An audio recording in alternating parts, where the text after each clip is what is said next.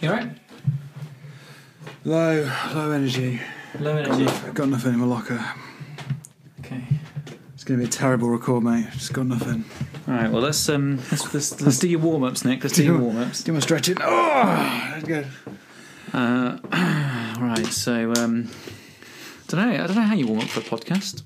Oh, just adjust your stand, your mic stand like that. There you go. Yeah. How do you warm up for a podcast? What do you do? Don't know. I don't warm up for like training, so if I've quite massive warming up generally. Brilliant. You should do an advice podcast about fitness, running, and tech, mate. With those sort of bon mots. Just do the opposite of everything I do, and you'll be absolutely fine. How do you warm up for one of your gigs, Nick? For one of my gigs, okay. So what I would do is essentially spend 2 hours having like an anxiety attack. Sure, that sounds healthy. Gets me nice and pumped, ready for the show. Right. there's no better energy on stage than just like a pure anxiety attack. It's like a real vibe off that. I get very like that kind of sensation of like just ultimate impatience. Just like come on, just want to play, just want to do a gig. Mm. And it's insufferable. So I don't play gigs anymore because I hate it so much. Well, that reminds me of our Lord Jesus. No, that reminds me of that does remind me of fitness, running, and technique. Go on. Well, we talked before, haven't we? About and this is something that you're new to because you're one of these boring event people now who goes to events and tells everyone about events that they've been to. Can't stop eventing. Take the boy out of the event, but that doesn't work. Doesn't work. That pre-run anxiety when you're not in control of the clock anymore, when you can just put your trainers on and go. That's brilliant. Mm. How are you as a person who has a 2-hour meltdown before playing an instrument that you're very proficient in? How are you? I won't go that far. How are you pre-run then? How are you dealing with that? I suppose it's a similar vibe, just probably not quite as intense. But yeah, I'm definitely antsy. You know when you. Well, I suppose people haven't literally built their whole day around coming to see you run, so. Well, yeah. Unless your family are there to support you, Nick, and add in those 10% gains. Yeah. No wonder my performance is so poor. Fucking wankers. Yeah. Oh, sure, you're heavily pregnant. Yeah. We'll get to the finish line. Yeah. I mean, you stand there in the rain. I did say for the last run, I was like, come over and watch. And I'm glad I didn't now because it was kind of like a bit of a. I would say she could have sat in a cafe. That was the basic watching position for people. Sounds ideal. I'll come and watch your next race, mate. Please don't, because then the old anxiety will kick in.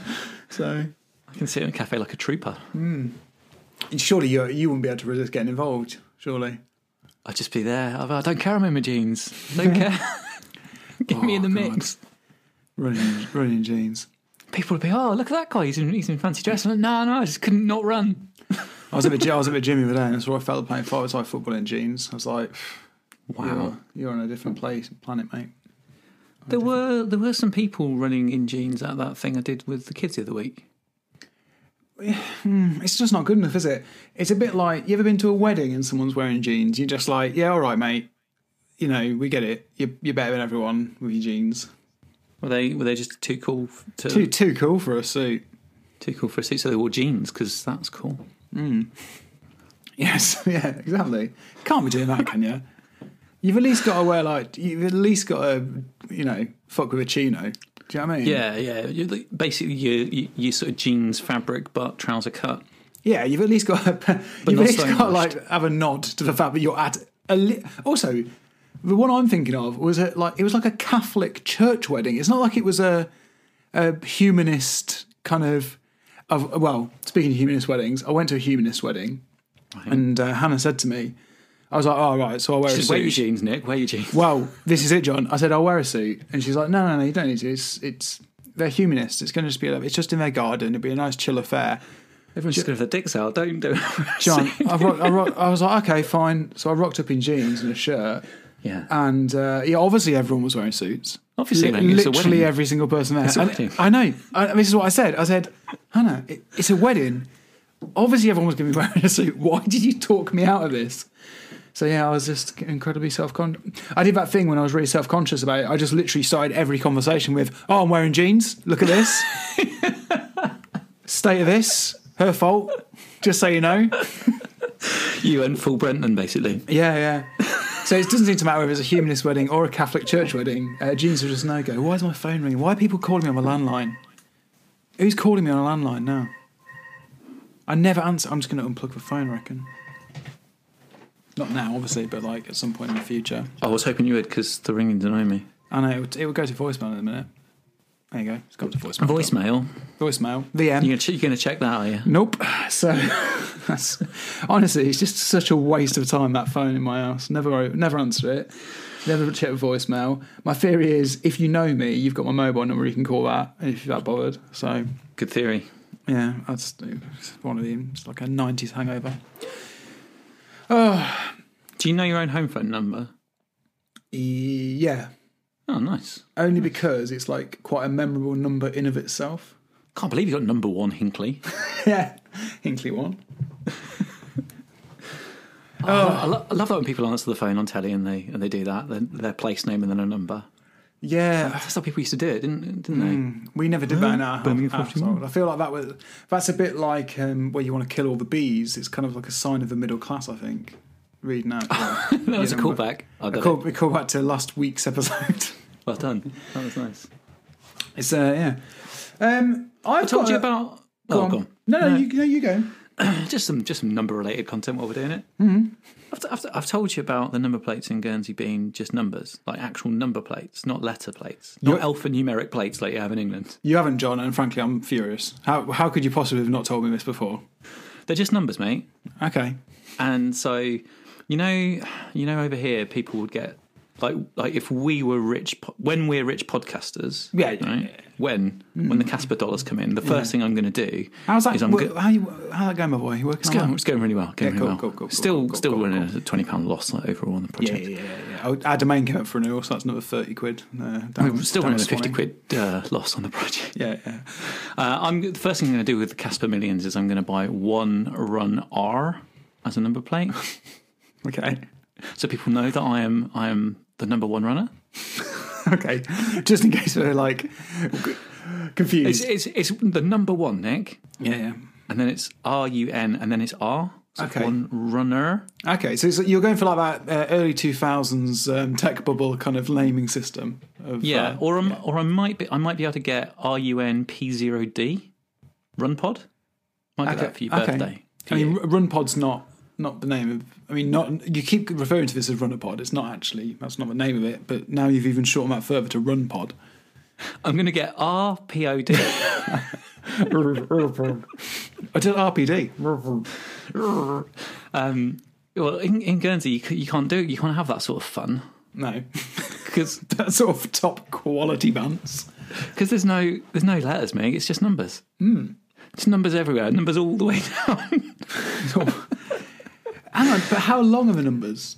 Well, so your standard number was like 5 digits, right? Yeah. So if you wanted to be a baller, you'd get 4 digits. You'd spend some time finding a 4-digit plate, and you buy that for money. So there's so fundamentally, there's no more than like 99,999. Well, I think maybe they got six numbers now, maybe. Okay.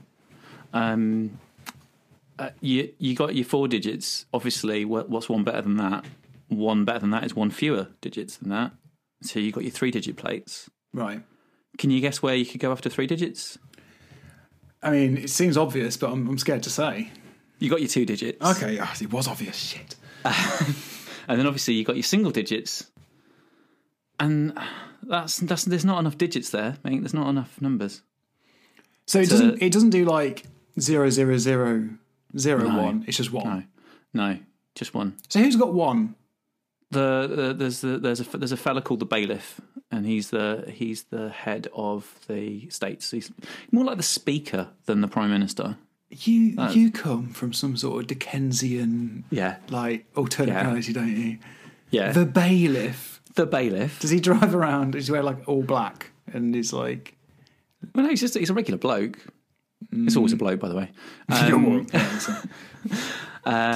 It's a regular fella, but his work car, his special one, has got the number plate 1.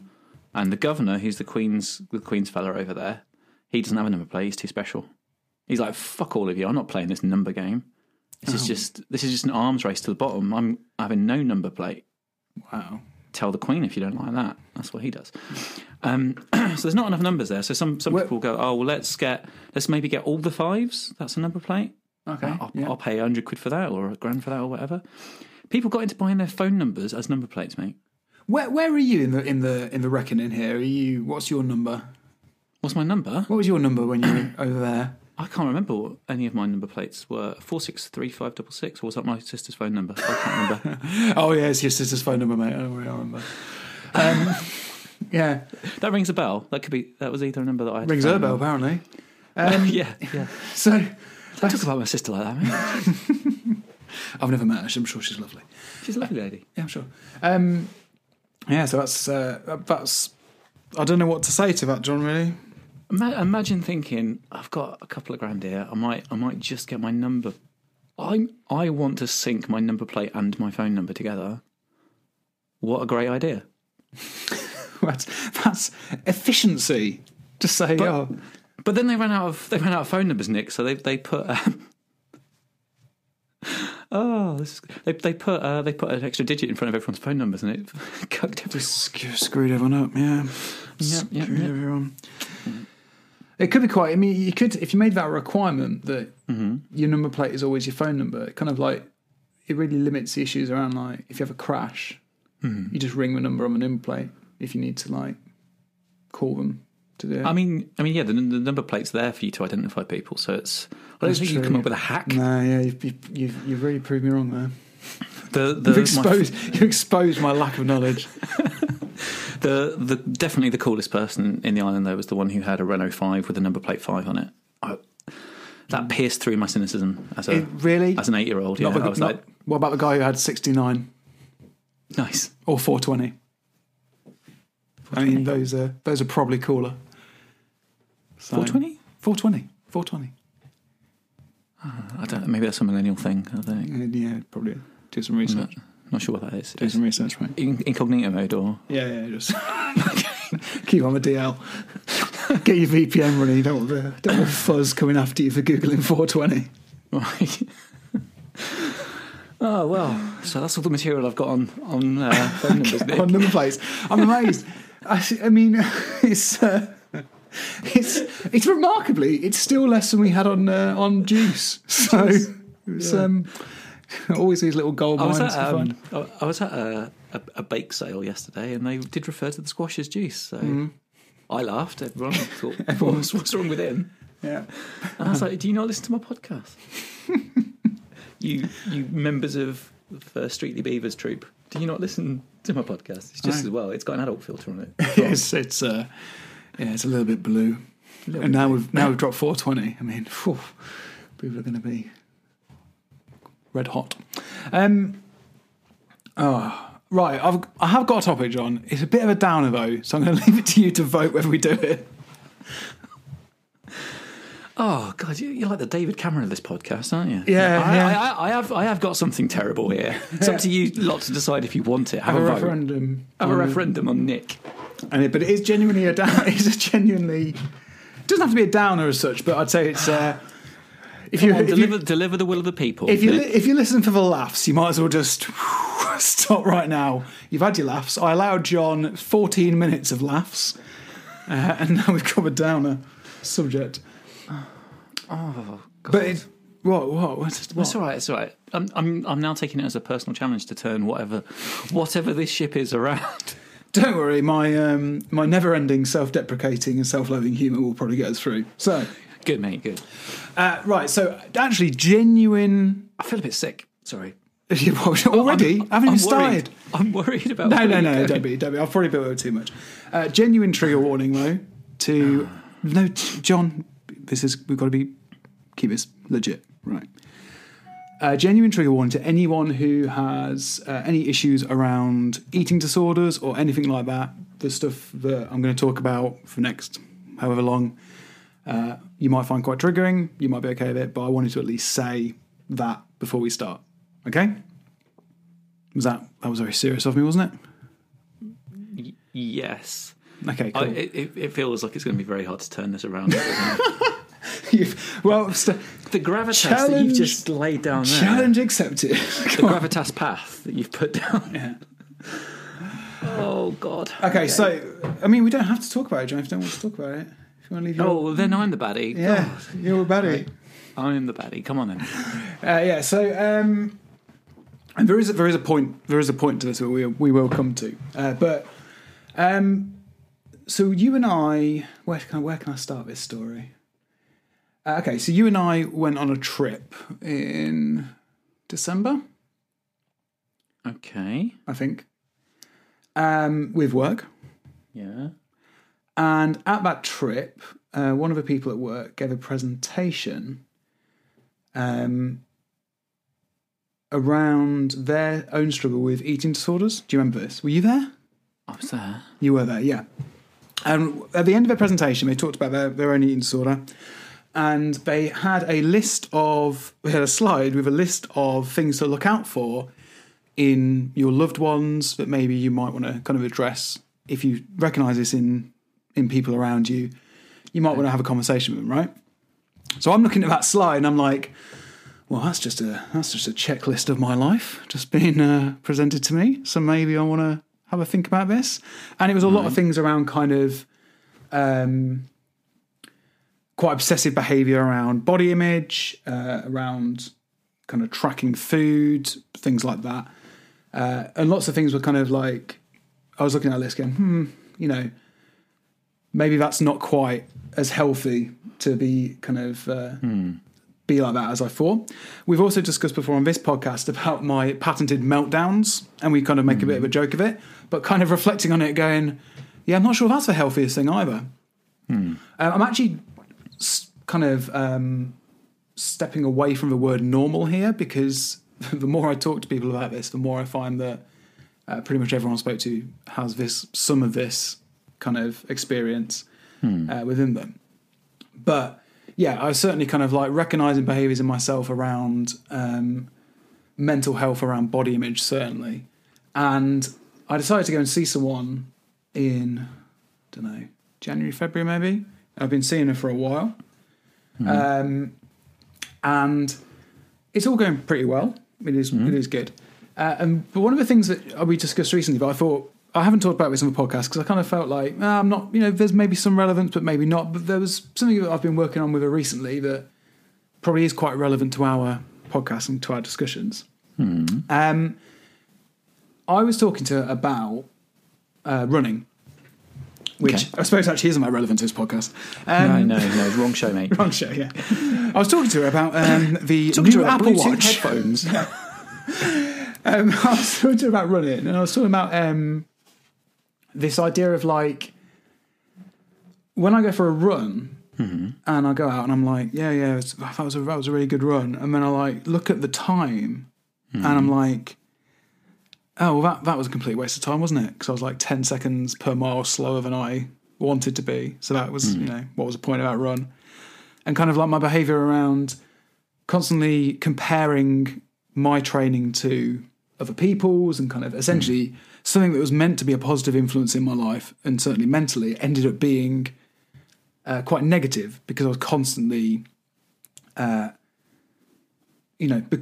becoming this kind of like obsessive nature over it, constantly comparing myself to other people with it, going through Strava, looking at your times, going, oh, John's quicker than me, and kind of ending up making myself feel bad about a thing that I was meant to really enjoy. Right. So she challenged me to run without tracking anything. Nice. And interesting. It was quite funny because, as you can imagine, through the last, 4 or 5 months, I've had to discuss some difficult stuff with her. I've had quite challenging experiences. She's challenged me to change a lot of things about my habits. But her saying to me, yeah, next time you go for a run, just like don't time yourself and don't measure the distance, felt like the most mental thing anyone has ever said. I was like, what? What do you mean? So before I go further, like, have you ever done that? Have you ever kind of just not tracked a run? Yeah, because I keep forgetting to charge my watch. This is one run a week at the moment where I get out and my watch dies. So there you go. Then, makes me feel very anxious, mate. It makes you feel anxious. To not be tracking. I'm like, but so what's that? Because that's interesting to me because I think I'm in the same boat. What that was immediately I was like, whoa, anxiety, whoo! Like, what's your kind of? Yeah, I'm using anxious in an overly flippant way for which I should probably apologise. No. Anxiousness is still we're having like a real talk. No. Anxiousness is a thing. Whether you're talking about like literal anxiety, but like you can still be anxious about things. But like, yeah. So what's anxious about it for you? Well, that I won't know how far I went, and that I won't know how far I ran, and so therefore I won't have a benchmark to judge what I've just done by. Also, that I'll end up with like a 1 mile run on Strava, and people go, "What's he doing? Yeah, is he all right? Has he broken his knee? What's that for?" So that's confusing. So there is a bit of not that I've got much of a need for this, but there is a little bit of managing your social self and the way you're presented to others. You don't want to look like somebody who's flaked out on a mile run. That would look weird. And also because of how I fit in, it seems to always happen on the same day. That particular run is always quite tightly time boxed for when I need to be back, and because of the way I've got my watch set up, I have to regulate it by the time elapsed on the run or my current pace. So you're back. So you're back in time to get back on time. And now suddenly I can't do that. So I have to start mentally thinking, what time was it last time I looked? And how fast was I running? Okay, well, if I go this way and keep this pace, I should be okay to make it back from my call. Because I don't want to be trying to fish out my phone to verify that. And so it makes me anxious about being home on time. Okay. So I think I share quite a bit of that in terms of... let me clarify, actually. I think what I tell myself is, but if I don't track it, then I won't know if I'm improving my performance and all that sort of stuff. And we can come back to that.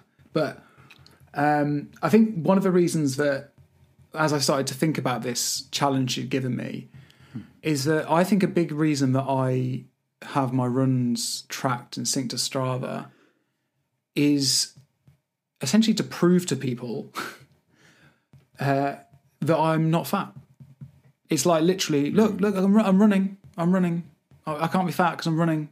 And like, that sounds pathetic as I say it, but that's kind of what I think is probably the unhealthy thing about my relationship with tracking and publicising my running activity, is that I think... So it's that performance of who you are. Yeah, it's saying, hey, yeah, like, look, I can't be a fat guy because I'm running. And then obviously when it comes to like pace, it's like, oh, well, I'm running quicker, so I must be less fat. It's like all about fat for me. It's all about whether I'm fat or not. And it's like really getting to the point where I don't think that's a healthy relationship to have with anything that I'm doing, not even just running, but like gym work or food or whatever. Like this whole thing of trying to prove, and I think one of the things that I really picked up on was I'm carrying this injury at the minute, my Achilles, or I don't know if it's an injury or a stiffness. And I think I did it. You know, when I had to chase the dog after the 10K, I think I did it then. Right. But I did a run and I deliberately took it slow because I was like, yeah, I'm in pain and I'm worried that I'm going to aggravate this injury. And I had such anxiety on the run of like, oh my God, I'm going to put a slow run on Strava. I was like, what am I going to write? I'm going to have to put something to explain why this is slow. And I'm there and I'm like, no one gives a shit. No one's looking on Strava going, oh, Nick was 20 seconds slower per mile there.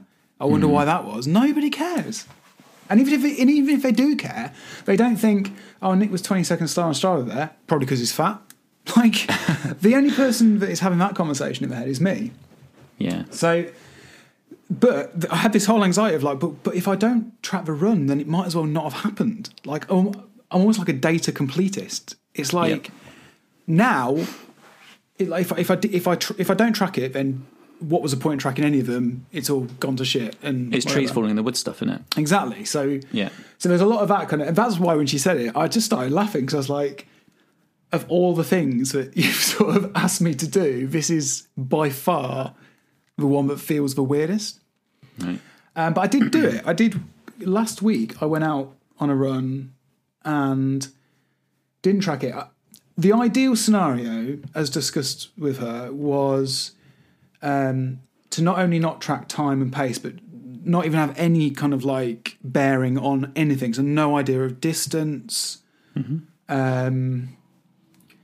Just go enjoy yourself. Yeah, exactly. Just go and experience the moment. And we've discussed a bit about like when I was doing the events that the running. What I really enjoyed was like a lot of the things that I do running for were kind of put into second place to experiencing the event and all this sort of stuff. It was a completely different kind of vibe. And so she was sort of encouraging me to do something similar along those lines, to just try and get out, avoid even try to avoid like looking at the clock before you go, so you have absolutely no idea of any kind of like measure. I wasn't able to do everything on that list because, a bit like you, I had a window. So I had to run a route that I roughly knew the time on. But I did change it up a little bit so that I didn't know the exact distance. But I knew like a rough, like, I think it was between 3.5 and 4.5 miles. So I like knew it was roughly there. And I made a point of like not timing it. It probably got automatically tracked, I imagine, through my Fitbit, but I've not gone back and looked. And I have to say, like, it was different. It was like a different experience. Getting back, what I was most struck by was that I got back off that run, and I didn't have any data, and I felt almost no anxiety over it once I'd done it. It was like actually quite freeing to be there and be like. It's like Schrodinger's run. It could easily have been my fastest ever run. It could easily have been my slowest. I think the reality is it was probably in the middle. And it was probably just at my normal pace. But it didn't really matter. It was just like I was going out there and it was solely being done for the sake of the run and for myself, I guess. Like, because no one knows about that run. If there's no record of it anywhere in history, it's not going to, like, I'm not going to be analysing the splits and looking at how it's trending against my other runs. And yeah, it felt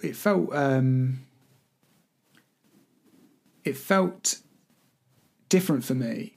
I think you're a bit different to me because when you go for a run, right, you're like, you will mix up your route just as you go, right?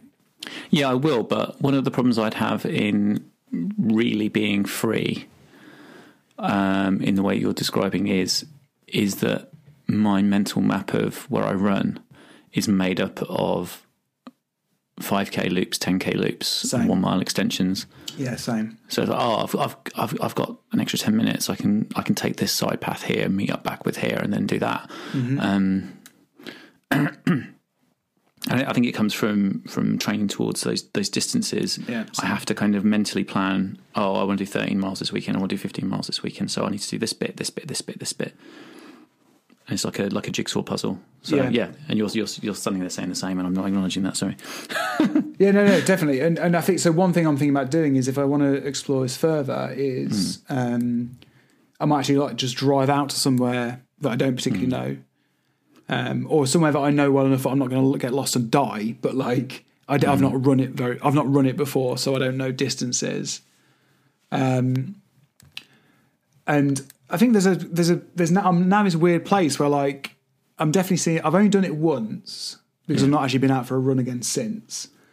But I'm sort of in this place where I feel like that was a really positive experience for me. But I also had the conversation with you last time about this kind of wanting to join a running club. Yeah. So that I can actually push my pace a bit further.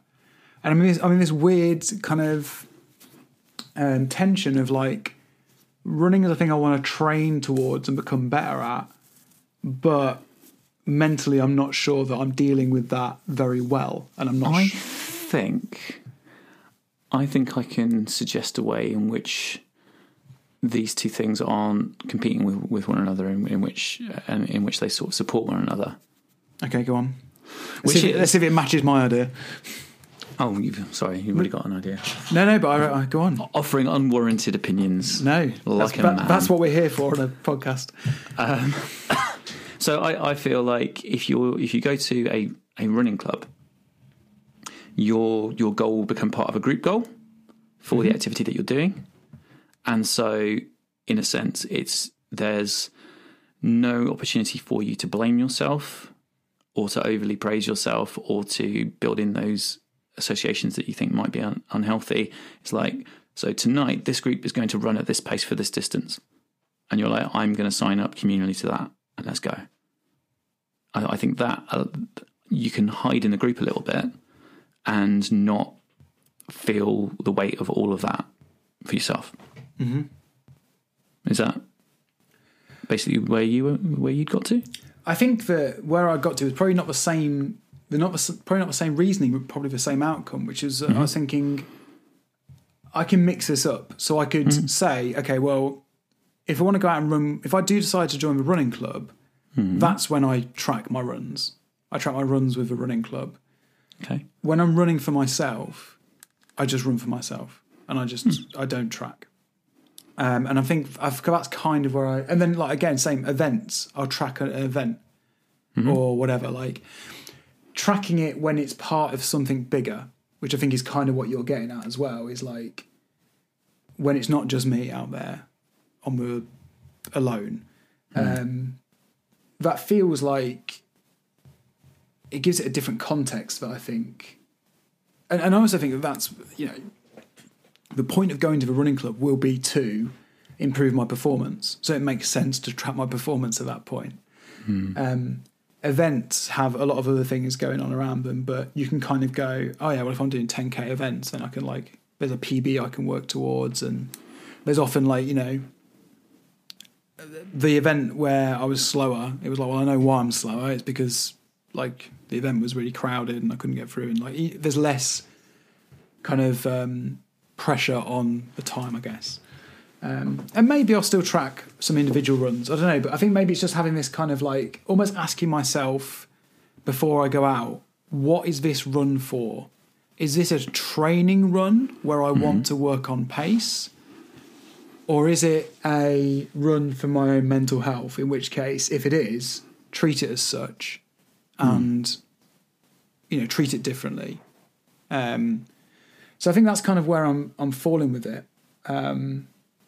Unfortunately, at the minute, because of this Achilles thing I can't shake, I'm just a little bit apprehensive to go out at all at the moment, but we'll see. But yeah, that's kind of the point where I felt, this is probably worth bringing to the show, really, was when I went through this experience. But feel free to ask me any questions you want about the other stuff. It's entirely up to you.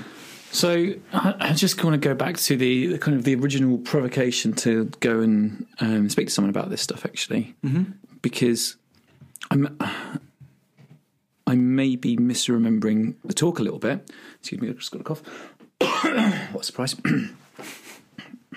I may be misremembering the talk a little bit, but if I think about the things that might have triggered this thought process in you that came out from that, we're talking about a lot of behaviours that actually thinking about your health trained you into. Yeah. So being a calorie counter, for example, and being someone who worries about the kind of the complete journey of when you're having what foods and what that means and how that's going to affect how you feel and look tomorrow. You kind of got trained into that by some professional advice and a technologically enabled fitness culture. Yeah. I just wondered if you could kind of speak to that a little bit. So yeah, and I think this is related to that the Strava thing as well, right? That I'm wondering how healthy it is to have a quantified self constantly, where you're tracking everything about yourself and making judgments about yourself, literally judging your success as a human being based on data that you've collected about yourself. You discover as well that, or I've discovered through doing this work, that like, let's talk about calories. The actual calories, the variance that you're allowed on food labeling for calories is something ridiculously high. It's like 35% or something. So the calories that were printed on there could be 35% either way on a piece of food. Wow. The calories that you get tracked through your smartwatch, through your phone, through the gym equipment, just massively inaccurate. So you end up like, essentially you could be going down the wrong path with these sorts of things. There was a thing that she talked to me about quite early on that says no one has an issue with their food until they go on their first diet. You don't, before that, you don't think about it. It's not like a thing that you're get het up about. But now, as soon as you start doing it, you're basically in that world from that point. And I can definitely feel that kind of in my life. And I think I've been. So I completely agree. Like, I can totally see this kind of quantified self thing being a big driver of this. Possibly not for me. I think there's a lot of more deep rooted stuff. But just to speak to the technology, she asked me to keep a food diary. And she was like, oh, here's a Word document to fill out. I was like, well, I'm obviously not going to do that. I'm obviously going to find an alternative way. And John, don't think that I wasn't trying to build a third-party application that spoke to a Google Docs API so that I could build an app to track this rather than fill out a Word document. But I eventually found an app that is essentially built for people who have these sorts of issues, that you can track your food, but you don't track any data around it. But It's really hard to find that app. It's really hard. There's only about 3 or 4 in the App Store compared to the hundreds that are basically like MyFitnessPal clones where you track your calories or whatever. Right. It's an app called 8, as in like ATE. And what you do is you just take pictures of your food when you've eaten, and at that point you can leave it at that if you want, but you do have some more granular options, so you can actually record at that point, like, okay, what was I feeling, why was I eating, who was I eating with, where was I eating, like, so you can actually record some more kind of qualitative data around that, not quantitative, qualitative. So like, why, how was I feeling when I ate that? You can in the app as well say like, okay, what's your goal? Why are you doing this? And then when you take a picture, you've got two options. You can say, yeah, that's on path towards my goal, or that's off path. So your goal might be, I need to eat more regularly. And if you eat regularly, you can go, yeah, that's on my path. But if you you go 6-7 hours without eating, you say that's off path or whatever. Or you might say, eat more vegetables. I do whatever your goal might be. So there's no it's literally, okay, what is your individual reason for doing this? And was this on the path to getting there? Or was this something that you consider was maybe not?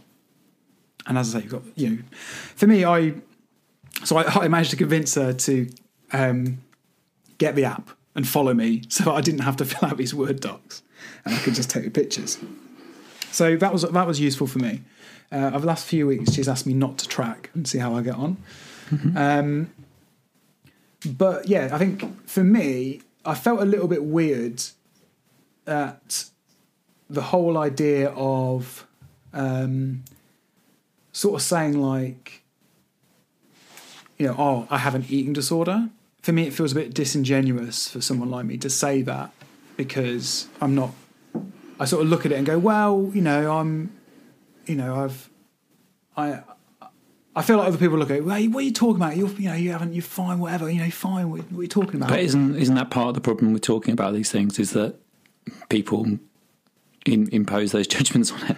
It is. But I think even for that was part of that talk that we had in that trip, actually, for sure. And even for myself, but even for myself, I'm looking at myself going, would I say I've got an eating disorder, or whatever? And what I'm reflecting on now is like, but if I looked at myself when I was 18 and I was 24 stone, that person had an eating disorder, and that person never dealt with it.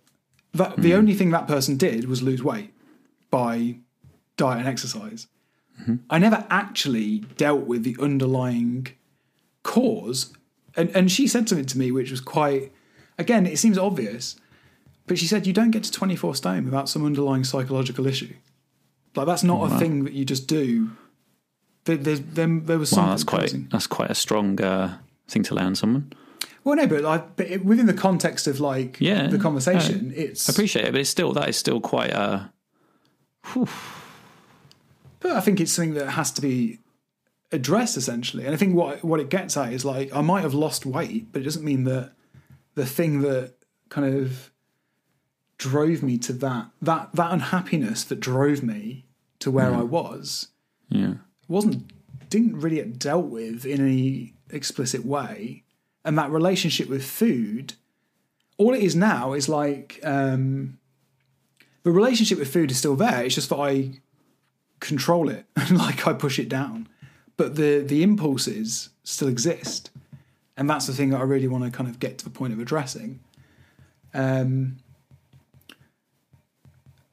And I have to say, like, I don't know, I can't remember how long we're doing it now, but I mean, I've had so much positive outcome out of it. And it's not like, I always expect with therapy or anything like that it's like in the movies where you go and you'll have this like eureka moment, and it's just not like that.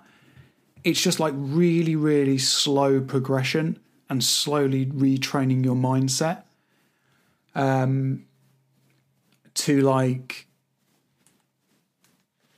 just react to situations differently and like take a minute in situations and just like think it through a little bit. A lot of cognitive behavior therapy is a lot of this kind of stuff, where you sort of like take a moment and you actually sort of say, hang on a minute, you're having a reaction, you're having a feeling, think it through. What's the actual reality of this situation? Because you're reacting to something that might be a perceived reality.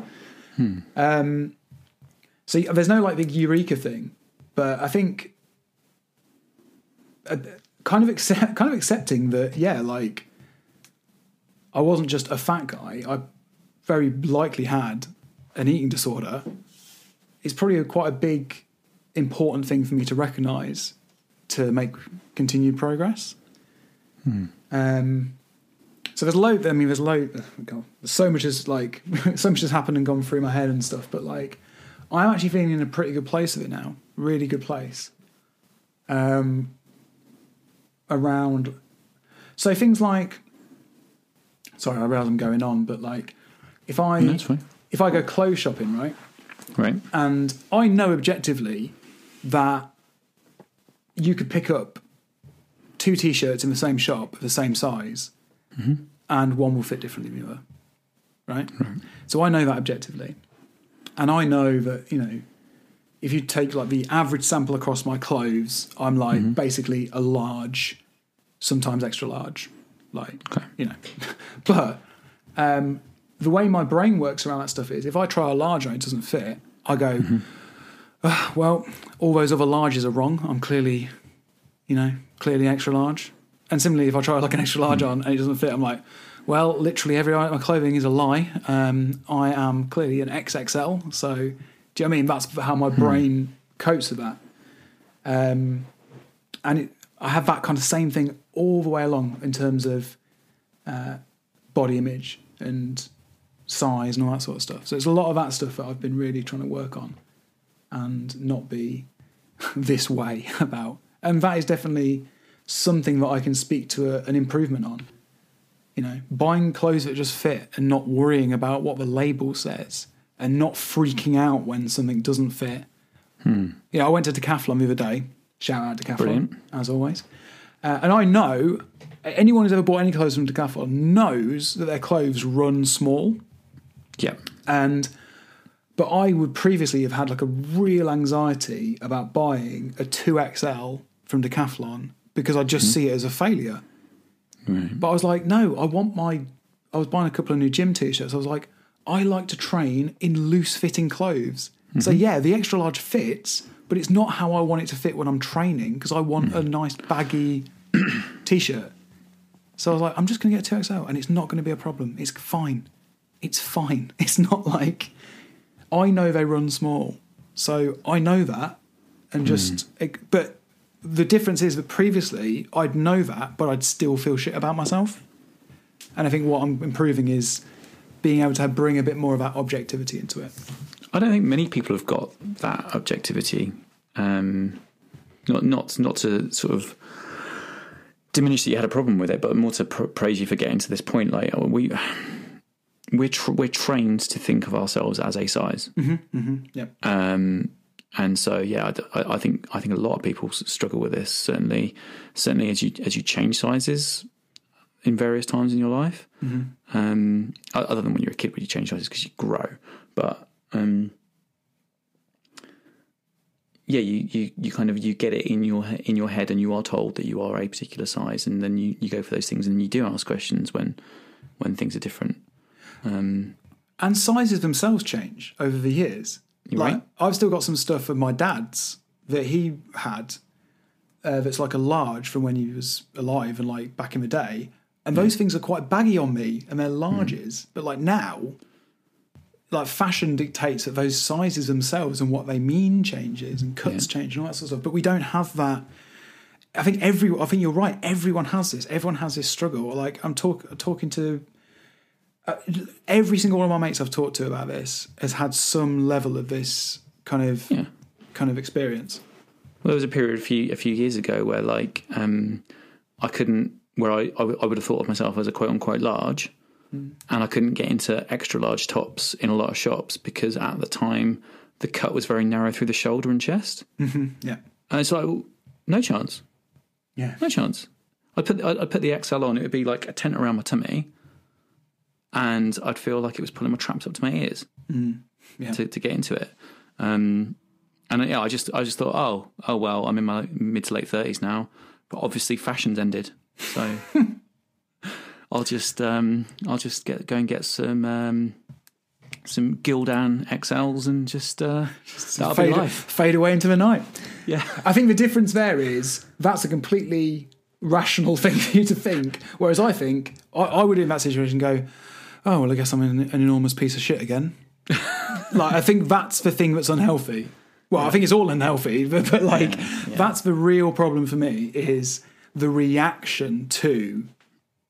That experience and the way I use it to quantify myself.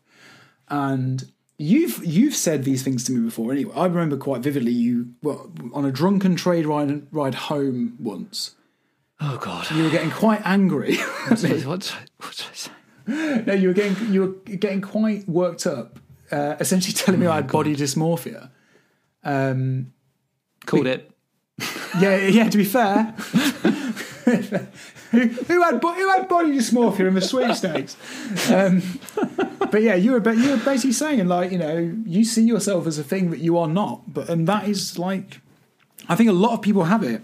Talking to a good friend of a show this weekend or last weekend just gone, and he was like, yeah, I can look in the mirror one day see one thing, next day see something else.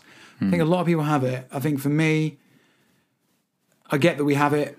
It's just the way I react to it is just not, is probably the biggest thing that I want to work on. It's like understanding that it's going to happen, maybe trying to ease it so it doesn't happen as much, but also just tempering that reaction, that emotional reaction to it.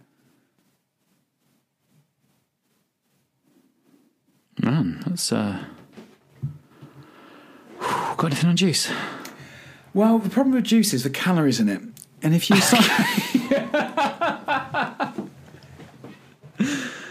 Oh, yeah. dear. So not, like I say, didn't want to bring it to be a complete downer. And it's not. It's actually been a very, very... I'm glad that I've finally done it. I wish I'd done it when I was 18. It's been... that's been some really interesting perspective on a lot of things, really. I think it's something in there for anyone, even if everyone, even if they aren't in quite the same place as you, just to question these motives we have for the things that we're doing. Yeah, for sure. And we've mentioned it before, like eventually, I can't, because I'm a few years older than you, I can't be that far from any sense of progress in my stats falling off a cliff. Because I'm just gonna get older, and I'm not going to get stronger. I'm going to get weaker. So I don't quite know how. I'm sure they've been around the block long enough, but these stats apps are going to have to find some way of keeping me locked in, because I'm not going to see gains soon. Speaking of the stats apps, speaking of Strava, do you think? I don't know. Maybe you do. What? I wonder if Strava has like a private run mode, as in I can run, track it, but not publicise it. I think it probably does. Because I'm wondering if I should just go over to that full time, even if I do track it. Maybe it's much more healthy for me to not have these things public, regardless of whether I track them or not. Would just using your Fitbit app not sort of do that? I think I could make my Fitbit thing private quite easily. I mean, although you didn't quite get the analytical data that you don't actually want. Well, you do want it for some of your events. Yeah, no, I do. That's how I track my runs at the minute. I track them in Fitbit and it syncs over to Strava. So I could just turn the syncing off. Keep it in Fitbit. That's not bad. Not bad idea. Some quick kind of related things in terms of stats and measuring ourselves against people, Nick. It's a good job neither of us did that 10K at the weekend that we looked at. How come? One of our former colleagues won it, so that's fine. Won it? Dave? Yeah. Of course he did. What was his bloody runner? What was his time? Just so I can feel super bad about myself. It was sub 45, but not that close to 40. But it was a tough old route. Is off road, wasn't it? Yeah, off road trails, very very hilly. Because I've run another event in the same place, and it's a slow ass course. He won that. He got a trophy. Fine. See, that's the thing. So well done to him. I'm just wondering, do I need to accept that I'm never going to win an event? I think that's probably what I need to just accept now. Yeah, but you've got kids, so you're going to be confronted constantly with them asking you if you've won or if you're going to win your event. I'll just be like, look, I got a medal. Got a medal. I was like, everyone's a winner. We all win our own personal battles. Also, I was very excited during the Sutton Fun Run to see a lot of people with T-shirts from either the Drayton or the Draycott Manor. It's not Draycott Manor, it's Draycott Water, Drayton Manor. Drayton Manor, Draycott Water, and Draycott Manor and Drayton Water are other events that you can attend. A lot of people out in shirts from that event, which I was pleased to see.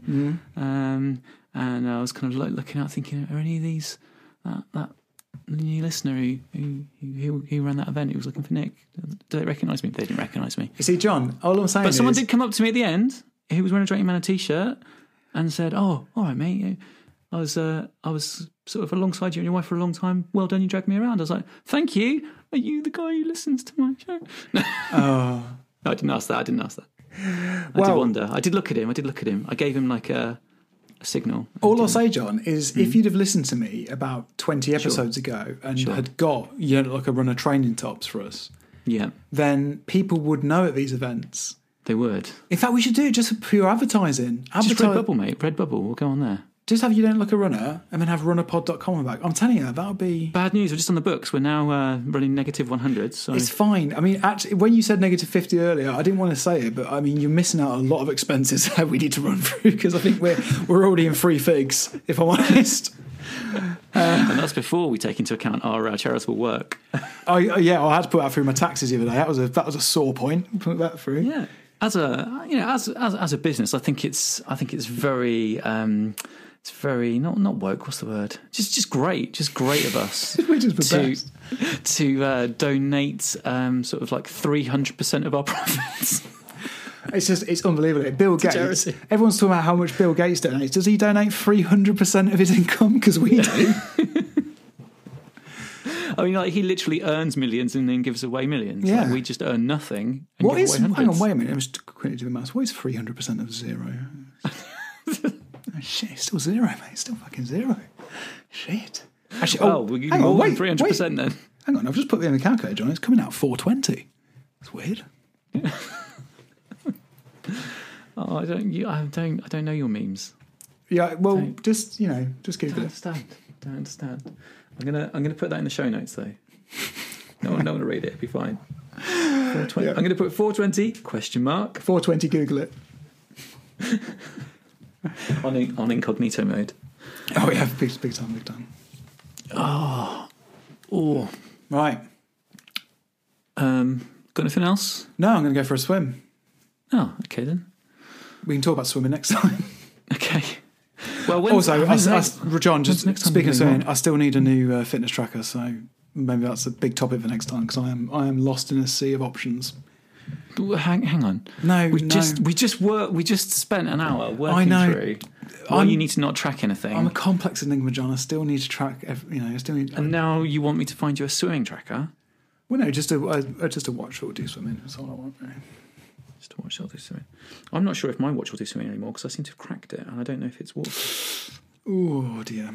Might go for a swim and find out. Let's do it. Right, next week, fitness watches, swimming. Well, is it going to be next week, Nick? Yep, next week, John. It won't be next week, but you know what I mean. Next week. Yeah. You know what I mean by next week. Well, what I'm trying to do. I'm trying to set up the idea that we might not be on a consistent publishing schedule of weekly episodes for a few weeks. Well, you've already talked about that. We're definitely not going to be. Next week's a definite no because you're away, and I would definitely have had my child by then. I'd hope. Good. Right. So next week we're not recording. The week after that, we'll see. Okay. See how it goes. Right. How can people get in touch? Well, they can't follow you on Strava anymore, so that's out the window. Well, they can. They just might not see a lot of action. Oh, same like Twitter again. Yeah, I've bravely quit Strava. So if you want to contact Nick, please dial Hinkley1. And you can tweet us at RunnerPod, and we will see you when there's babies and I'm not on a work trip. Peace. If you do look like a rocker and you're feeling alright, if you break it down, laughing is outside chat. If you don't want to inside what's going on at all, is you do look like a rocker and your girlfriend's naked and 420, Google it. When you actually find out what 420 is, that's actually a very funny joke I made. But Is it? yeah, fortunately you don't know, but it's a very funny joke. That's a good joke, Nick. Yeah. Incognito mode. I've just typed 420. Google it. That's wrong. Yeah. Just 420. Yeah. And then the 20th of April 2020. That's what it says. It just says used to refer to cannabis or to the act of smoking cannabis. Yeah. A 420 friendly hotel. Is that it? So yeah. Basically, it's just a weed meme that literally everyone on the internet knows, and I'm amazed you don't know it. The fact the McElroy brothers do it constantly, We don't talk about the podcast on this show. and the meme is 420 blaze it, which is why 420 Google it's so funny. That's a good joke. It is, yeah. I'm glad I had to explain the humour behind that. I'm wondering if 420 Google it will be a Google whack. We don't get Google whacks anymore, do you? Do you not? Searching 420 in Google Photos does exactly what you think it does. Nice.